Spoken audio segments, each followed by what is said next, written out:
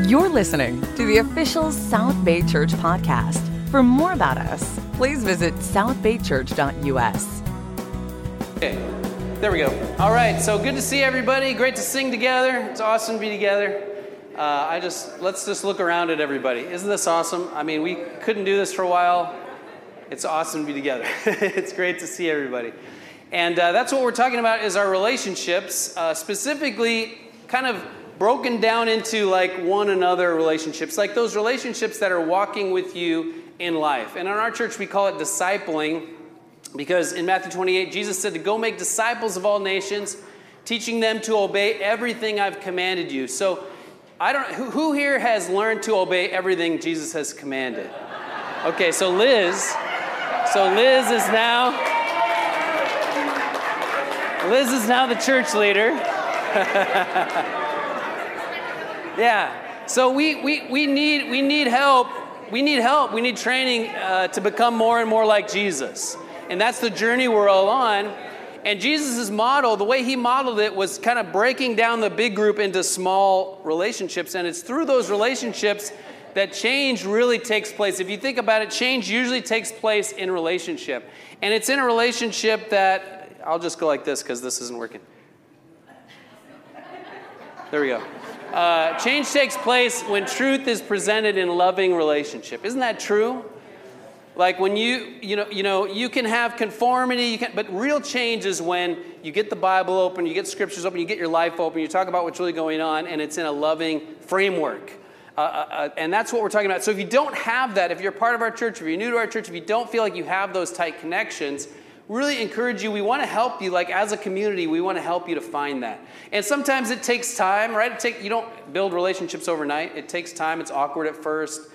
But this is the process that we're talking about. And so next verse, we looked at this a couple times now. All 3 weeks we're looking at this verse. It says, the mature body of Christ. You don't have to turn there, but you can be turning to 1 John 4. We're going to be looking at that here in a second. But it says in Ephesians 4, the body of Christ may be built up until it becomes mature. So the reason we keep going back to this verse a lot, and I look at this, I think about this concept all the time as a minister, because this is the picture Paul's painting of a mature church.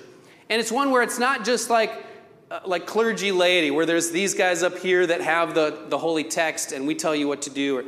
It's a church where everyone is speaking the truth in love. Everyone is helping each other. It's not, and there are some people that work full time doing it, but not. There's no difference in commitment level. There's no difference in who we are, even our love for the text. I can spend more time devoted to the text, but I'm not like an expert in a way that like I learn from you just as much as you learn from me. Does that make sense? So it's a church where everybody is building everybody else up. That's a mature church.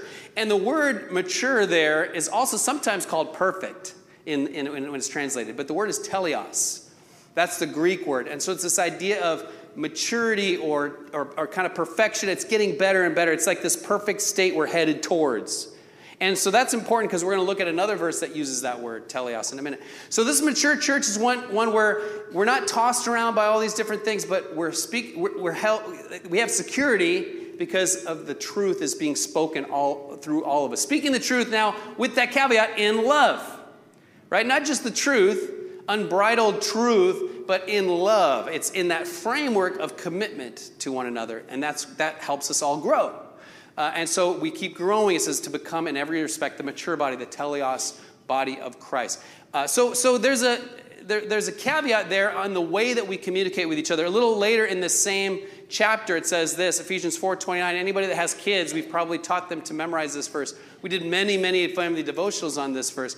Do not let any unwholesome talk come out of your mouth, say it with me, but only what is helpful for building others up according to their needs, that it may benefit those who listen.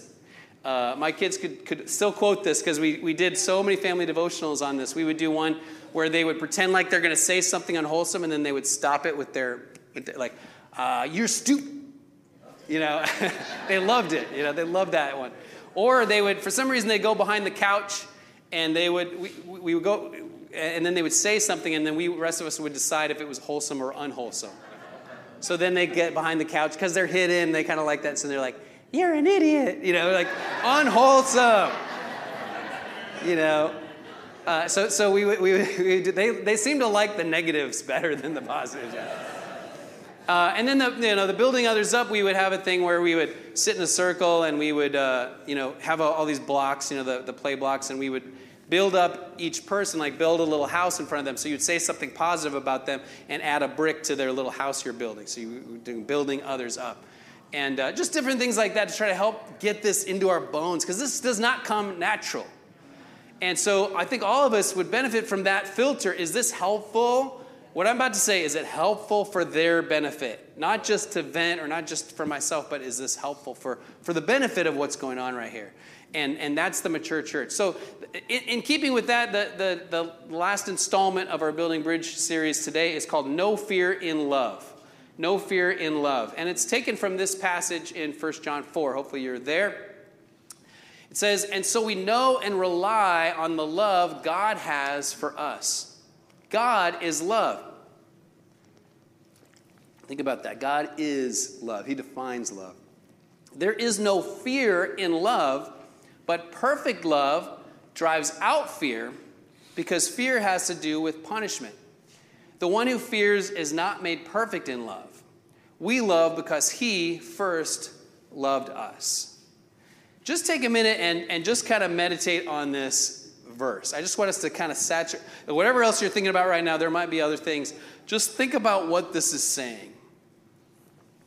I just want to take a minute to just ruminate, soak up this word. The Bible describes about being a tree of water by a stream that soaks up the word in Psalm 1. That's what I want us to do for a second. Just soak up this word.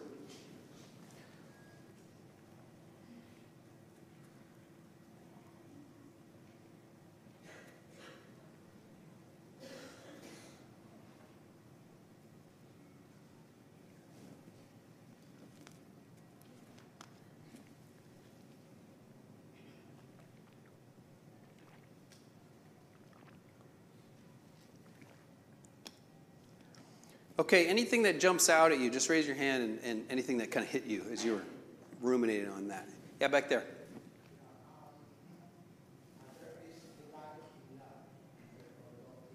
There's no fear in love, but there's delight. Is it what we said? Delight in love. I love that. Anybody else? Anything stuck out that hit you? Jackie. Whoever lives in love lives in God. That's good, right? So like there's a connection between being godly, being focused on God, and living in love, the way of love. Cheryl. No fear in confrontation. What's that? No fear in confronting one another. Okay, so somehow we should be able to confront one another and still have there not be fear, it be fear-centric. That's good. And we're going to talk about that today. Clay? I was going to say there's a lot of Indian Christians that fear their standing with God. Okay, yeah.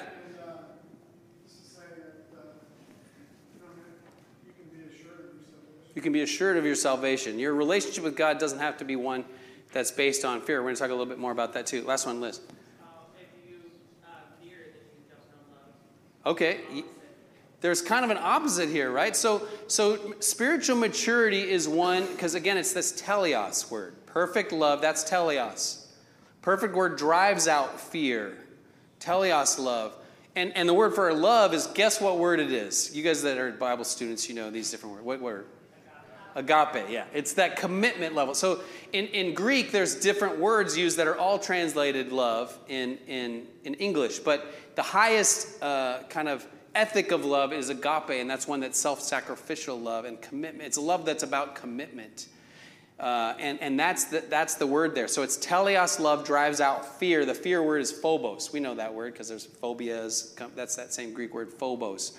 So teleos, agape, makes phobos run away. So we're on this, we should be on a continuum from fear to love, right, as we develop as Christians, as we develop as people of God. Now, fear is not bad in and of itself. I want to say that. Fear is not bad. Fear keeps you alive. Fear keeps humans from being eaten by a lion. You know, they do these studies. Have you ever seen these things where these rats get this weird disease where they're not afraid of anything? Oh, you should YouTube this. They'll walk right into a cat's mouth. Like, yeah, totally. These or mice, they can have this It's like something that causes them to have no fear of cats. Just just on YouTube, do rats no fear of cats or mice no fear. You'll see. They'll just walk right up to and just like. So that you would not survive long with that, right? You need fear. Fear is there. And fear, there's two kind of classic responses to fear, which are what? Fight or flight, right? And we see that in the animal kingdom, fight or flight, and we'll talk a little bit more about that. And so we have that. That's in they call it our lizard brain, like the part of our brain that's like really, like it's the same as all these other animals, like even lizards have this part of their brain that's just, it's fight or flight. We don't have any control over that kind of, whoa. And so when you have fear in relationship, right, you can see there's a problem, especially if it's in relationship and it's chronic, like a continual fear-based relationship. And then there's always this fight or flight response. And then it's getting our cortisol up and we're stressed. And cortisol is good too, right? Because it prepares you for fight or flight. But if you're living in cortisol all the time, is that good for you, doctor? No. See, Calvin says it's bad for you. Stress is bad for you. I mean, we hear that all the time, right? But it's like, well, tell me what to do with my stress then. And so we're looking at what does God's word have to say? How can God's word help us with our stress? How can God's word help us with fear in relationships? And as we talk about, you can go to the blank slide for a minute. As we talk about this, I just want to share a few practicals that I'm learning. I've learned from books that I'm working on. I want to say up front, I am not very good at this. Like I'm trying to learn this, like how to get fear out of my relationships and how to have perfect love and where there's not fear. There's not fear-based culture. In our church, we have at times had a fear-based culture. I'll just say that. I've experienced it. Maybe you've experienced it. Maybe you haven't. If you haven't, amen, good for you. But that's just our culture. Our culture is fear-based. I was talking to, I won't even say who. I'm looking at him, but I won't say in case this is taped, about his boss's boss. And, it's just this culture. Everybody fears the guy. You have to learn how to deal with it. It's just life, And as I said a couple weeks ago, I get to work with all of you. So I've got an easy job because you're all at least trying to be Christians. You guys have to work with people who are not even trying. And so sometimes you're in a situation where somebody's just a tyrant and they use total fear-based motivation. And at least you have a choice, right? You can leave and find another job, but sometimes it's just, you just got to kind of learn to deal with it, But in the church, it shouldn't be that way. It should be a place where fear is being driven out by teleos, agape, love. Amen? So here's just a few practicals, and then we're going to have, again, a little real-world example. They're talking about their relationship in general, not exactly how they were so afraid of each other, and now they're not anymore. So first is a model I want to share from a book called Encouragement by Larry Crabb. I like this because my dad's name is Larry Craig, so it's very close. But he has this model, this next model here. I need to get like a really long pointer, but so this is showing you, remember we talked about, so his model talks about how in Genesis, remember all the way back in the beginning, the terminology used is, I was naked, so I was afraid. And so we feel shame or we feel fear, and so we hide. And so the fear causes us to build layers around us where we're not exposing kind of the inner parts of us. And so we live these layered lives. And what's a lot of times inside is this fear, and so we're layered, so we don't want to let anybody through. So we learn different coping mechanisms to deal with that and not really deal with what the fear inside. So true encouragement is where it's getting towards that fear that's inside. And so, according to Larry Crabb, true encouragement must be prompted by love, like we're talking about, and then directed toward fear. So you see the first model, there's no encouragement. It's just a layer-to-layer relationship. This is just talking about the Rams have had a bad start to the year. You know what I mean? Like, they're not doing as well as I hoped. These are the Super Bowl champs. I mean, maybe there's some fear, there, but it's, it's pretty much layer to layer, right? It's not really true encouragement. Then limited encouragement is from a layer to the fear. So like maybe you're trying to help somebody, but you're kind of protecting yourself. You're not really being vulnerable yourself. And so you're just kind of going through the motions, but you're still trying to help them a little bit. It's limited encouragement. Another, and there's fear in your own heart. So I've got fear in my heart. I'm trying to help Brett. I'm using the Bible. It's better than nothing, right? It's limited encouragement. The next one, figure 3, is I have love in my heart for Rhett. So I really do want to help. Like, it's coming from the place of love. But I'm still not really being vulnerable myself. Like, I'm still layered. You know what I mean? So that's a little better. But the goal is that I remove my layers, and I'm just as real as I can be, and transparent and vulnerable. And that love and that commitment is directed towards fear. It's commitment that is this framework so it makes it safe, and so he can really develop and really grow as we're dealing with fear. Because dealing with fear is scary, right? It's not natural. It's natural to us to fight or flight. It's not natural to go, okay, here's what I'm really afraid of, right? We don't do, but that's so powerful. Like, instead of just bristling or instead of attacking, we go, here's what I'm afraid of. Here's where I'm at. Here's what I'm going through. And so that's another model he has. I want to show you this one is what do we do with negative emotion? And how do we handle conflict? Because, we're going to have conflict, right? Just natural. There are certain lessons that I hate it when I'm preaching on it, because God gives me opportunities to work on it that week. You know what I mean? Like if it's pride or dealing with hardship or, so this week I'm talking about conflict. So I had lots of conflict this week. And as I said, I'm trying to learn these things. But you have the negative emotion, so what do I do with it, right? If I'm not going to be layered, I got to do something with it. And so Larry Crabb gives these 3 opportunities, 3 choices that you have. Number 1 is repression. You just shove it down deeper. And you just focus on other things, and you just try to repress it. That works short term, but if you do that over time, that has to go somewhere. So you develop chronic problems with your body. Just stuff happens, right? There's people way more educated than me about how all that stuff works. Kathy Blanco probably knows, how that stuff works as a therapist. So there's repression. That's not good. The second one is expression, which is just blah, I mean, that's in some ways is better than repression, but you can end up ruining a relationship because you're like, well, I'm just keeping it 100, like Rhett said last week. So that's expression, keeping it 100. So, amen. But the better thing is acknowledgement and purposeful expression. So first you acknowledge yourself. First you kind of, okay, what am I feeling? Why am I angry? Where are these emotions coming from? Why am I sad? And, therapists will talk about, try to see it almost as an observer, not like that, and be curious. Be curious about others, but be curious about yourself.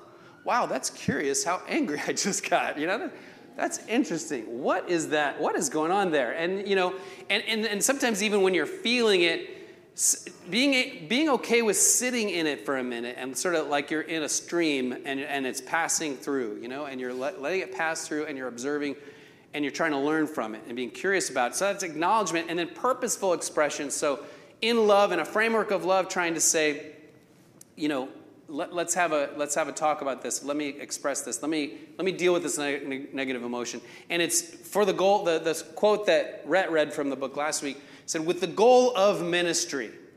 Now that might not have been clear what that means, but the goal of ministry means what is helpful for building others up according to their needs to benefit those who listen. That's the goal of ministry. Ministry is I'm trying to help everybody. I'm trying to help the situation. That's the purposeful expression. It's not just I want to help myself. It's I want to help. I'm looking to your interests. I'm looking to my interests. I want to resolve this. And so I think that's a helpful model. This next model I want to show you really quick, and it's Crucial Conversations. Has anybody read this book before? Okay, so a few of us. This is not a Christian book. This is a business book, or it's mostly geared towards business. It's a very successful book, well-known book. It probably came out 10 years plus ago, New York Times bestseller. But I like it because this model, it's all like it is scriptural based. It's like, oh yeah, God was right. You know what I mean? Like a lot of the stuff.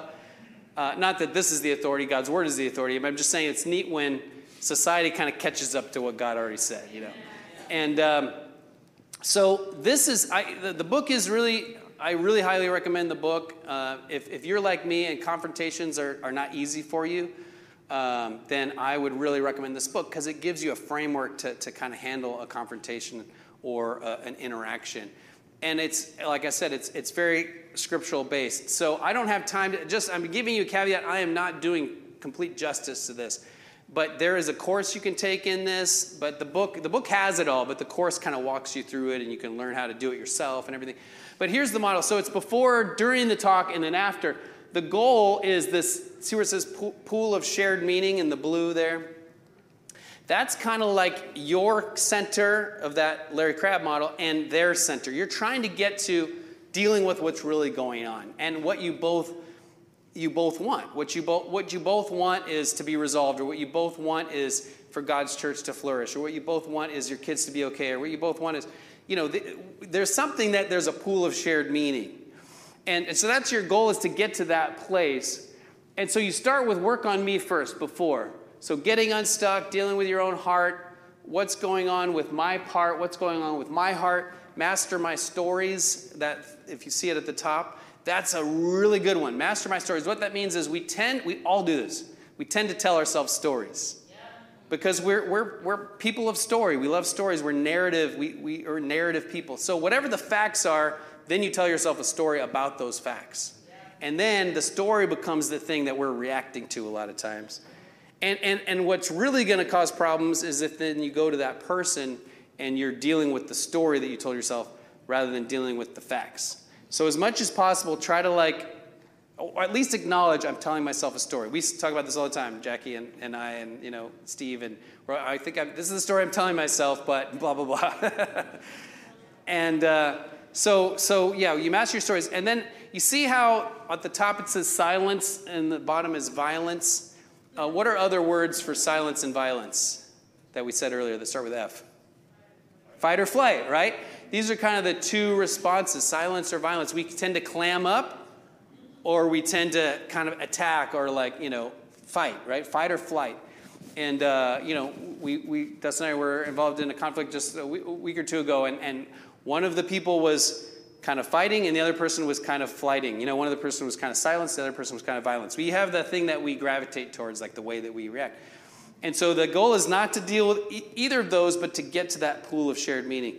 So you state your own meaning. Here's my meaning. Here's my path to this pool of shared meaning. Here's my way into what I know we both want. And I'm going to take responsibility for my part, and here's what I'm feeling, here's what I'm thinking, here's the facts, here's how I reacted to those facts. Things like, I know you didn't intend this, that helps a lot, or I trust your heart, or I know, like Dustin and I use that all the time, like, you probably didn't mean to do this, but here's how I felt. If she says something like that, or it's not a big deal, but I just got to tell you about this, that helps me rather than hurt me, because then I want to own it. But if Dustin comes out of the gate like, you did this, you did that, especially if it's intention, and she doesn't do this, I'm just saying if she did that, especially motive, you're trying to this, or you're trying to do that, or you have pride, or you're especially if somebody accuses my motive. How do you know my motive? You don't know. I mean, no matter what, we don't know what's in somebody's heart. There's a proverb that says each heart knows its own sorrow. You don't know what somebody's been through. You don't know what's in their heart. You can never say, you are doing this because of that. You don't know that. All you know is the fact. All you know is how it affected you. And so it helps so much me to own it if Dustin's like, you probably didn't intend this, but here's what I felt. And so it's your way into that pool of shared meaning, and then you learn to look their meaning. I want to step out of my worldview. I want to try to understand your worldview, and that's really hard to do. But you go, I'm going to set it all. It doesn't mean I agree with your worldview. It doesn't mean that I'm signing a release form that your worldview is right. You know what I mean? You're just going, okay, I'm setting my thing. Tell me more. What are you feeling? Why are you feeling that? What is it like from behind your eyes looking at the world? What is this to you? And you're trying to explore their meaning, and you got to make it safe to do that, where you're not going to attack them the minute they tell you what their worldview is. No, you got to make it safe, and you got to really hear and even reflect back to them. There's another model where you use terminology. I'm going to take your order. So, okay, first you take my order, so I'm going to tell you my stuff. Okay, and then they reflect back. Okay, so you're saying this, and this. Am I correct? Yes, you're correct. Okay, here's what I can do about that. Now, can I give you my order? Yes, let me take your order.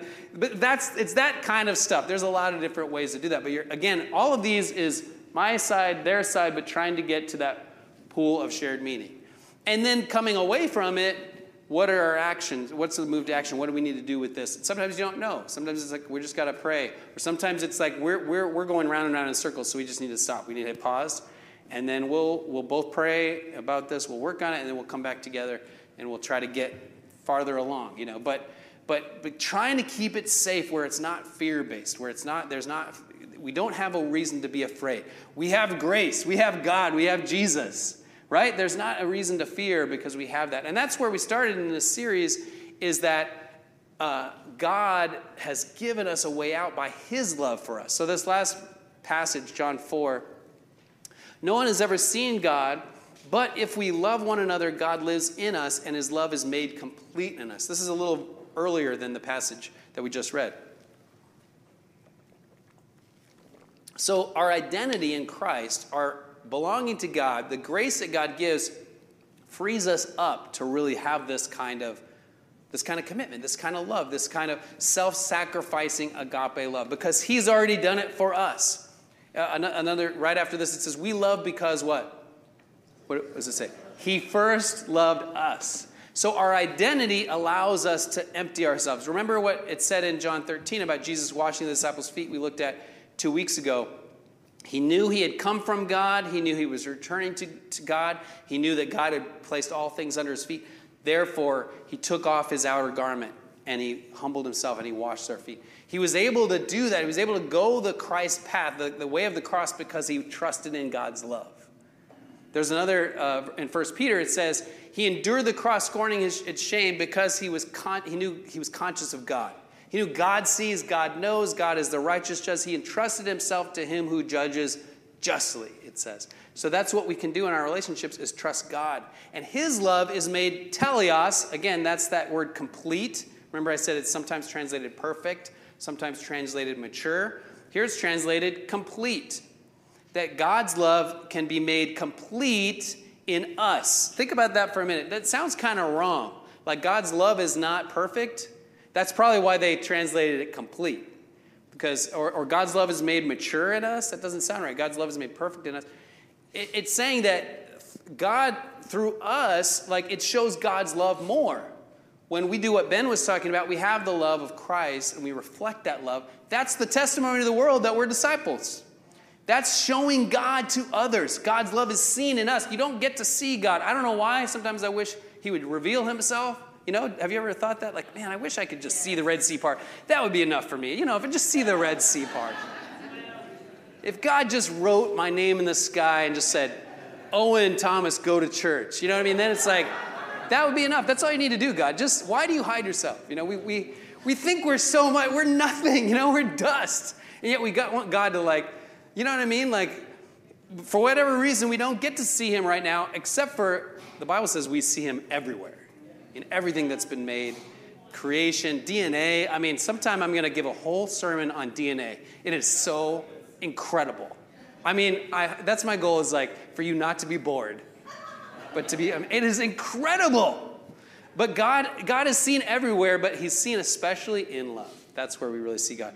So we're going to see a real world example here. Sean and Lisa Payne and Daly and Kike Adebason. Did I say it right? Adebason? I heard the G is silent. I was saying Agdabason. So awesome. So they're going to come up and share a little bit about their relationship.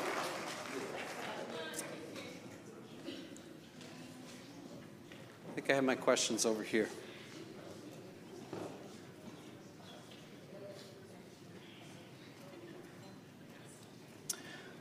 Okay, so you guys can just pass that mic around as you... Thank you, Mark. Good Mark, man. Mark, you have a future as a stagehand. All right.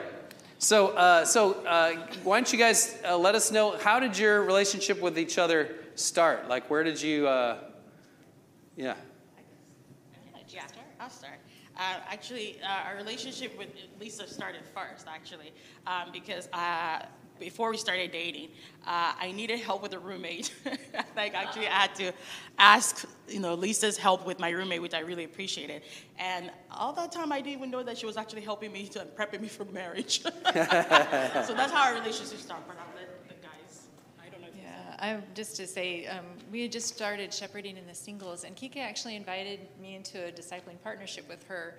And I never had anybody actually do that. We had a habit of kind of assigning people, and she was like, hey, can we disciple each other? And I'm like, yeah, sure. And that first example really showed me her heart.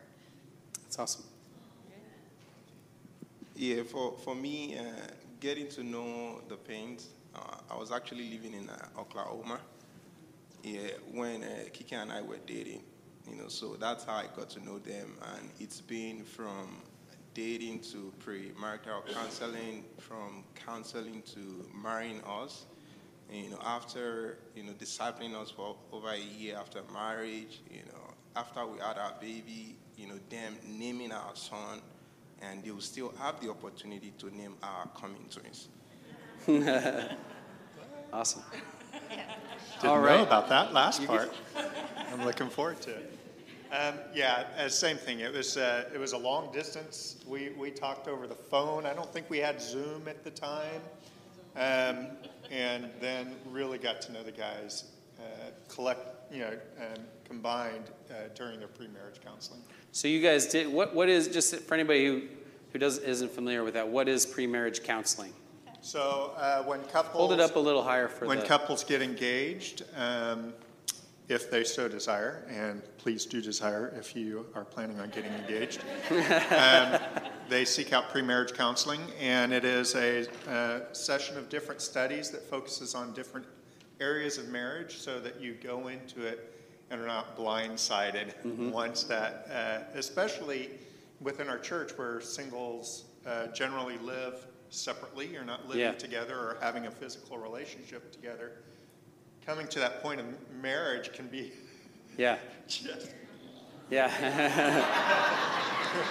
explosive. So having some So it's Bible based, and you're digging into getting the layers off and what's really going on, and setting them up for success. That's great. It's awesome that we have that. Okay, so what are a few kind of random things you've learned from each other? Like, we'll talk about how are you formed more like Christ, but what are just like just a random thing that, if there's nothing, there's nothing, but. Gosh, there's so much. Okay, there's a ton of stuff. I'm just going to say one. Kike loves to party, and she is the party. Yeah, I mean, I have a whole thing. Anyway, I just love Lisa's quiet demeanor. She's very thoughtful. She's not the loudest person. Like, as you know, if you talk to her, she'll talk to you. But she has this quiet demeanor that I just love. She's very thoughtful, very intentional with her words, I think, which is really big for me. She helps me see things from a different perspective, especially when it comes to conflict resolution. It's so funny how this whole thing is about conflict resolution. And I wrote this on Thursday, by the way, so that's the Holy Spirit. But anyways, I'm a conflict avoider by nature. I run away from conflict, which isn't healthy because it only festers. Then I blow up later, as my husband can attest. So you flight, then fight. Yes. And then when it's like over, then I'm like, just come at you. Yeah, so really bad. Another great one. I do that too. Lisa helped me not to demonize the person in my mind. I think that was very good. She had to help me realize that person is not evil in your mind. Like you were saying, Brian, that we tell ourselves stories, and it's so easy to attack the person with the story in your mind. So, and using your words like, when you said this or did this is how it made me feel. I'm sure your intention wasn't meant to hurt me, but this is got it written down. So I really appreciate that about her. That's awesome. Yeah, for me, I kind of fall for it all the time. With Sean, it's sarcasm. Yeah, it's so sarcastic that sometimes I would have responded, I would tell you, yeah, I'm just joking. Really, that's funny all the time. I think he did the same thing last Wednesday over Zoom. Yeah, he does all the time. He does like the sarcasm, and the dad jokes. He's the expert in our fellowship with dad jokes. And I think for me, the random things was mostly cultural differences. Like their wedding, having 2 separate weddings, and especially their Nigerian wedding, was so cool. The naming of Alo Delapo Afalaren Edebison. And of course their family. It's just so cool, both of their families. And hopefully Dele's mom will be here soon.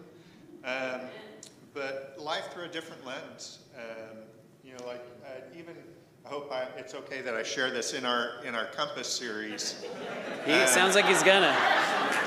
Sounds like he's gonna. Series, we were talking about bribery, and how in America, there's some of that goes on, but it's almost expected, and it's the way to survive or get anything done in Nigeria.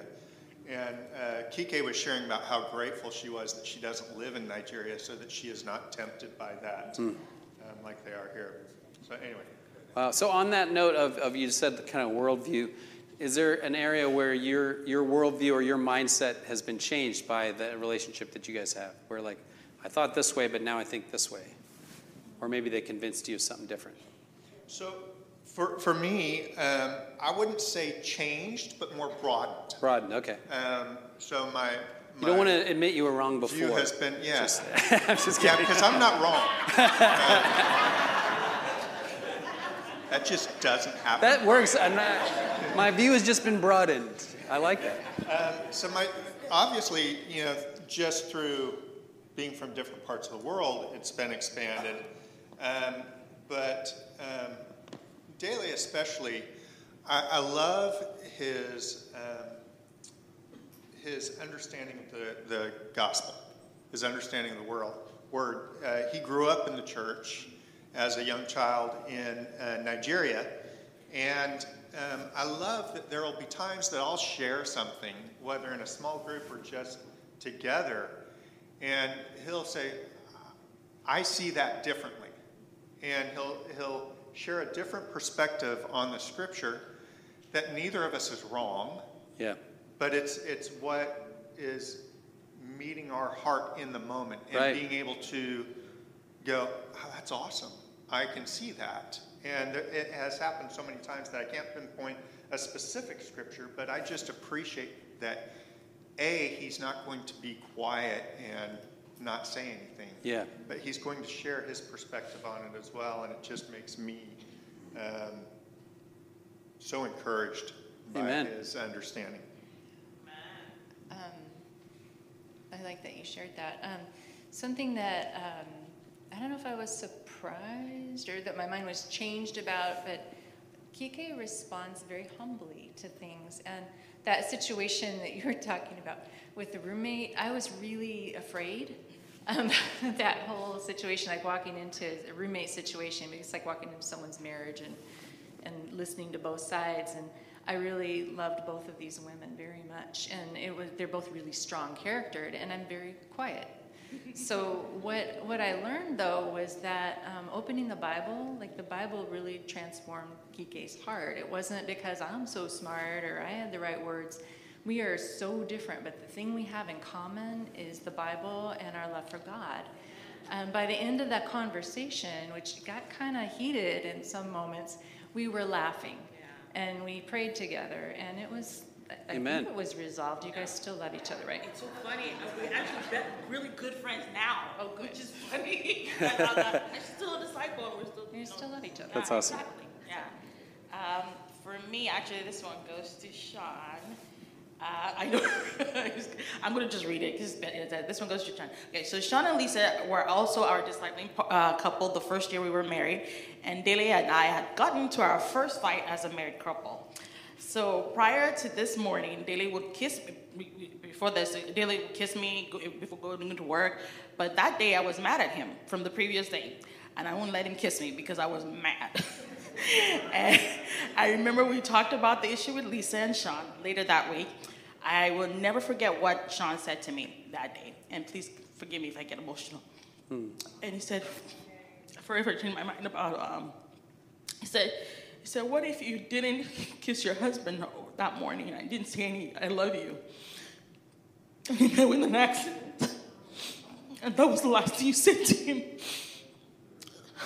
I was like, wow, I never thought of it that way. Because in that moment, you're just holding on to what you're mad about.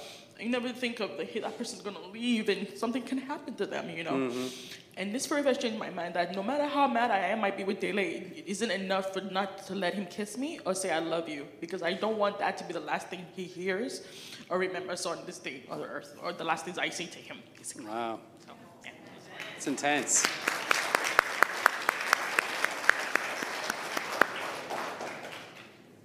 Sorry.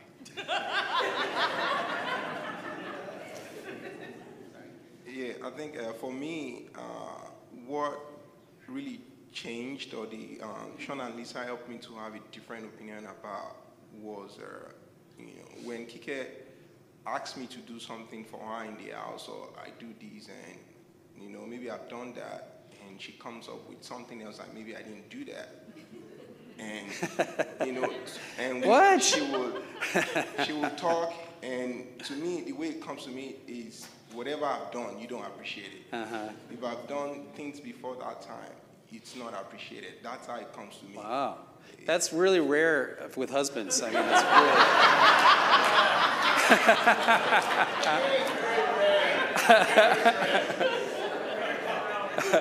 So I got talking, to Sean, and he helped me to be able to see it differently. That no, that's not what she meant. You could, maybe she needed more help for you to be able to help her with some other things. And I can be really mad. And I was like, Sean, so it took me a while before I could understand what he was saying, and he helped me to be able to change my mind. Yeah. To navigate towards the other side of having a better understanding, and even with communication, be like, well, I want to say this, but this is not my intention. Yeah, right. They help us with that, because our first year we had issues with communication. It was so bad. And they were there, with us, and helped us to be able to weather the storm. Yeah, that's awesome. That's awesome. All right, last question. And this is as we're going to head towards communion, and that's why we're here. I mean, I was having a conversation about communion with somebody, a dear brother, the other day, and he was worried that our communion is getting less and less and less, and I appreciate his concern. I just want, as I'm framing things, like that's the whole reason we're here. Like the songs are all for that reason. The reason we gather on Sunday is to gather around the table. And so to me, everything we're doing is it's like we gather, we're coming in, we're leading, everything is kind of leading up to the table. And then we have this meal together at the table, and then we are sent back out, and we're changed by that experience of together being around the table and becoming more like Christ and remembering Christ and being changed and transformed from our time together, and then we go back out into the world. And so our relationships do that in the church. Remember, he says, wherever two or more are gathered, there I am. I mean, it's like a communion when it's just a D time as well. Like you come together, you gather around Jesus, and then you're changed. But corporately, that's what we're all doing. And so we're headed towards communion here. And so I'm going to say a couple things after you're done, but as we are headed towards communion, what is a way that, in this relationship you've learned to be more like Jesus, or to appreciate Jesus more through your relationship? So with Kike's willingness to be so vulnerable, we had somebody that was visiting our Bible talk several weeks ago, actually. That's the thing that she observed, was that the people in the group were so vulnerable, and she specifically mentioned Kike and Dele and Cheryl Kaiser. I was like, lost it for a minute there. But that vulnerability, it kind of draws us in. But when we first became friends, I think that what I noticed was not just that we are so different. She's Nigerian and loud, and I'm quiet and super white, and like those are the obvious differences.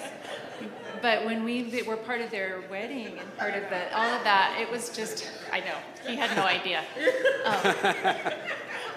When we were part of their wedding, it was like being part of family, and we don't have to be Nigerian. We don't have to I couldn't do the dance. I couldn't do it. But I tried.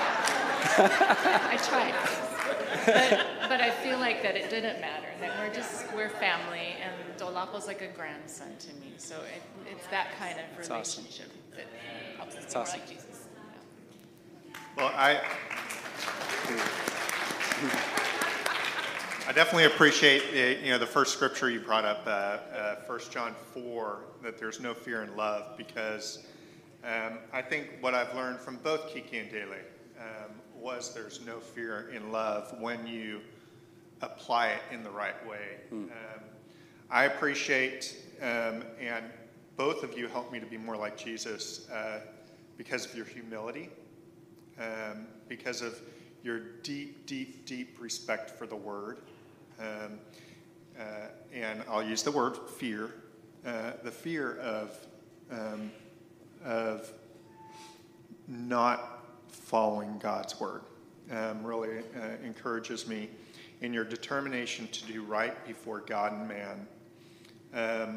It also reminded me of, because I truly feel this way, John 15:13, that no one has greater love than this, that one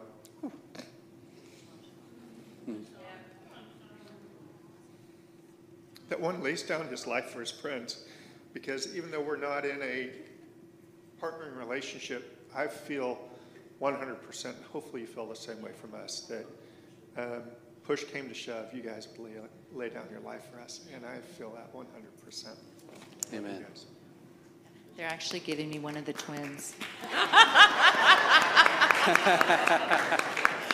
Oh my gosh, there's this running joke that we had even before we got married, I think, and they said that when we have kids, that if it's a girl, is it Kike Lisa? Kike Lisa, we should name them Kike Lisa, and then for the boy, and then is it Kike, I don't know, Shana Dele is the boy.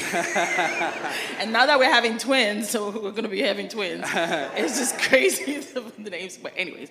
But I just wanted to say, even my family loves you guys, and I just want to say that that's how much you guys, they would still talk about you guys, and it's like, oh my gosh, I love I don't know, they don't know your names, but they always say, yeah, the white guys.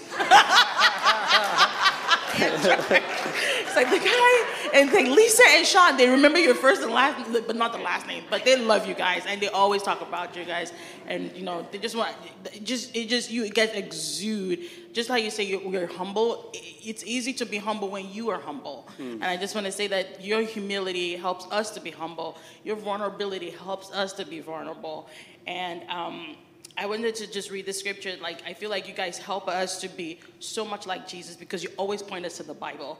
And you can't argue with the Bible. It's just, if you argue, you're just being stupid because it won't just work. So I love the scripture. It says in James 1:19-20, it says, "My dear brothers and sisters, take note of this. Everyone be quick to listen, slow to speak, and slow to become angry, because human anger does not produce the righteousness that God desires." And it said, so this is what, Lisa, you exemplify for me in our relationship, because you help me emulate this scripture, because you do it. I feel like you're very gentle. Like, you don't let your words just come out. Whatever it is coming out of your mouth is very intentional. Even if you're upset, I know you get upset, and you've told me times when you get upset, but you just choose to do something different instead of attacking the person in that moment. Oh, you do? So, but anyway, even this other time in Bible talk that happened, and this was big for me, Sean, for you. You said that I love your humility. You said there was a situation that happened in our Bible talk, and it wasn't a big deal. I mean, for me, I thought it wasn't. But you called me to apologize, even though the issue didn't really involve me, but you wanted to apologize because of the way you treated that sister in our group. And I was blown away. I would have just apologized to the sister that I felt I wronged and wouldn't involve anyone else. But you thought that it affected the whole group, and you decided to call me. So I just really wanted to say that's really huge. And I want to emulate that humility and be more humble in that respect.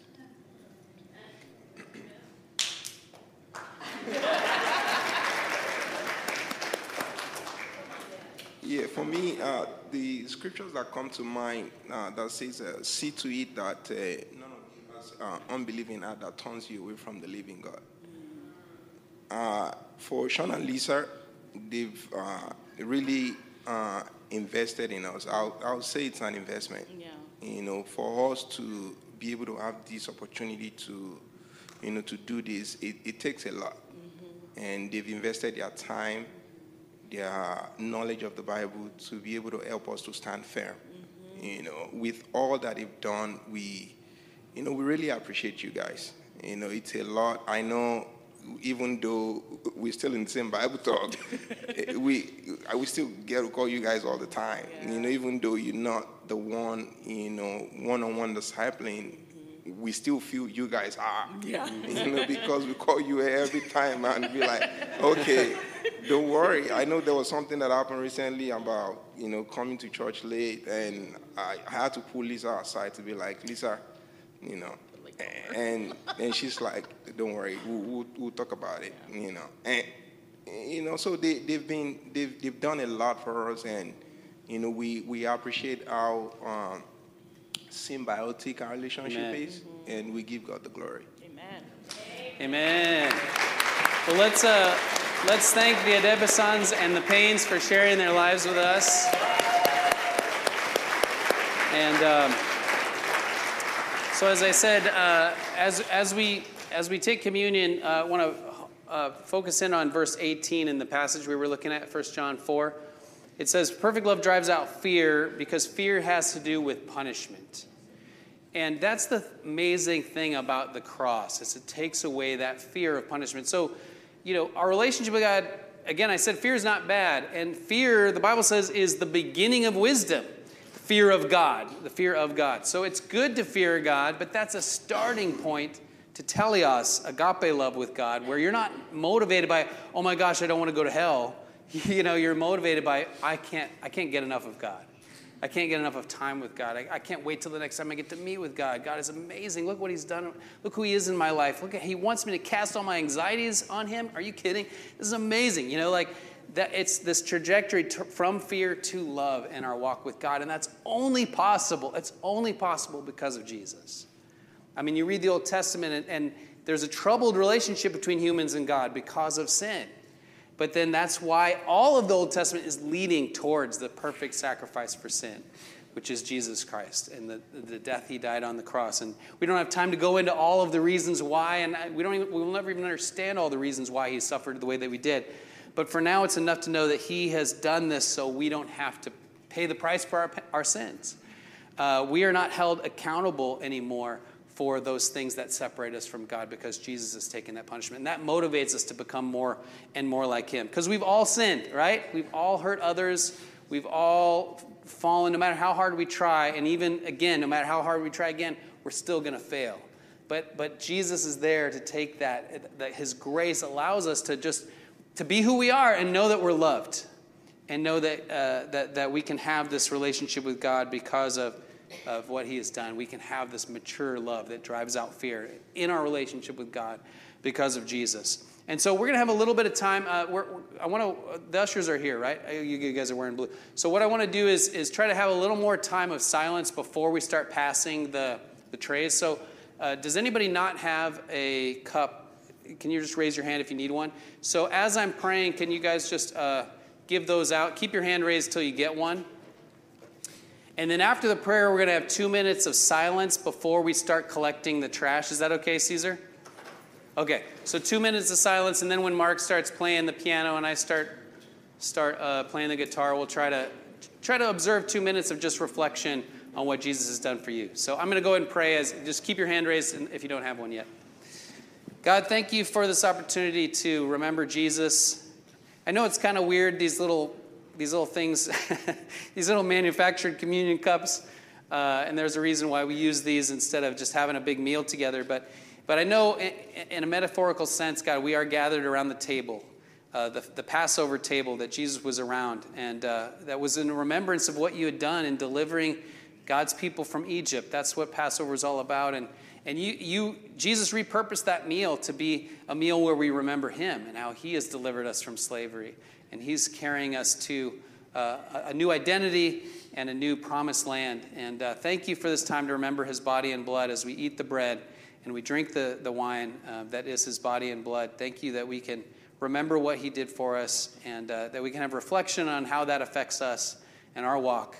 Just bless this time of meditation. In Jesus' name we pray. Amen. Thanks for listening to the South Bay Church podcast. For other sermons, videos, upcoming events, and more about our church, please visit southbaychurch.us.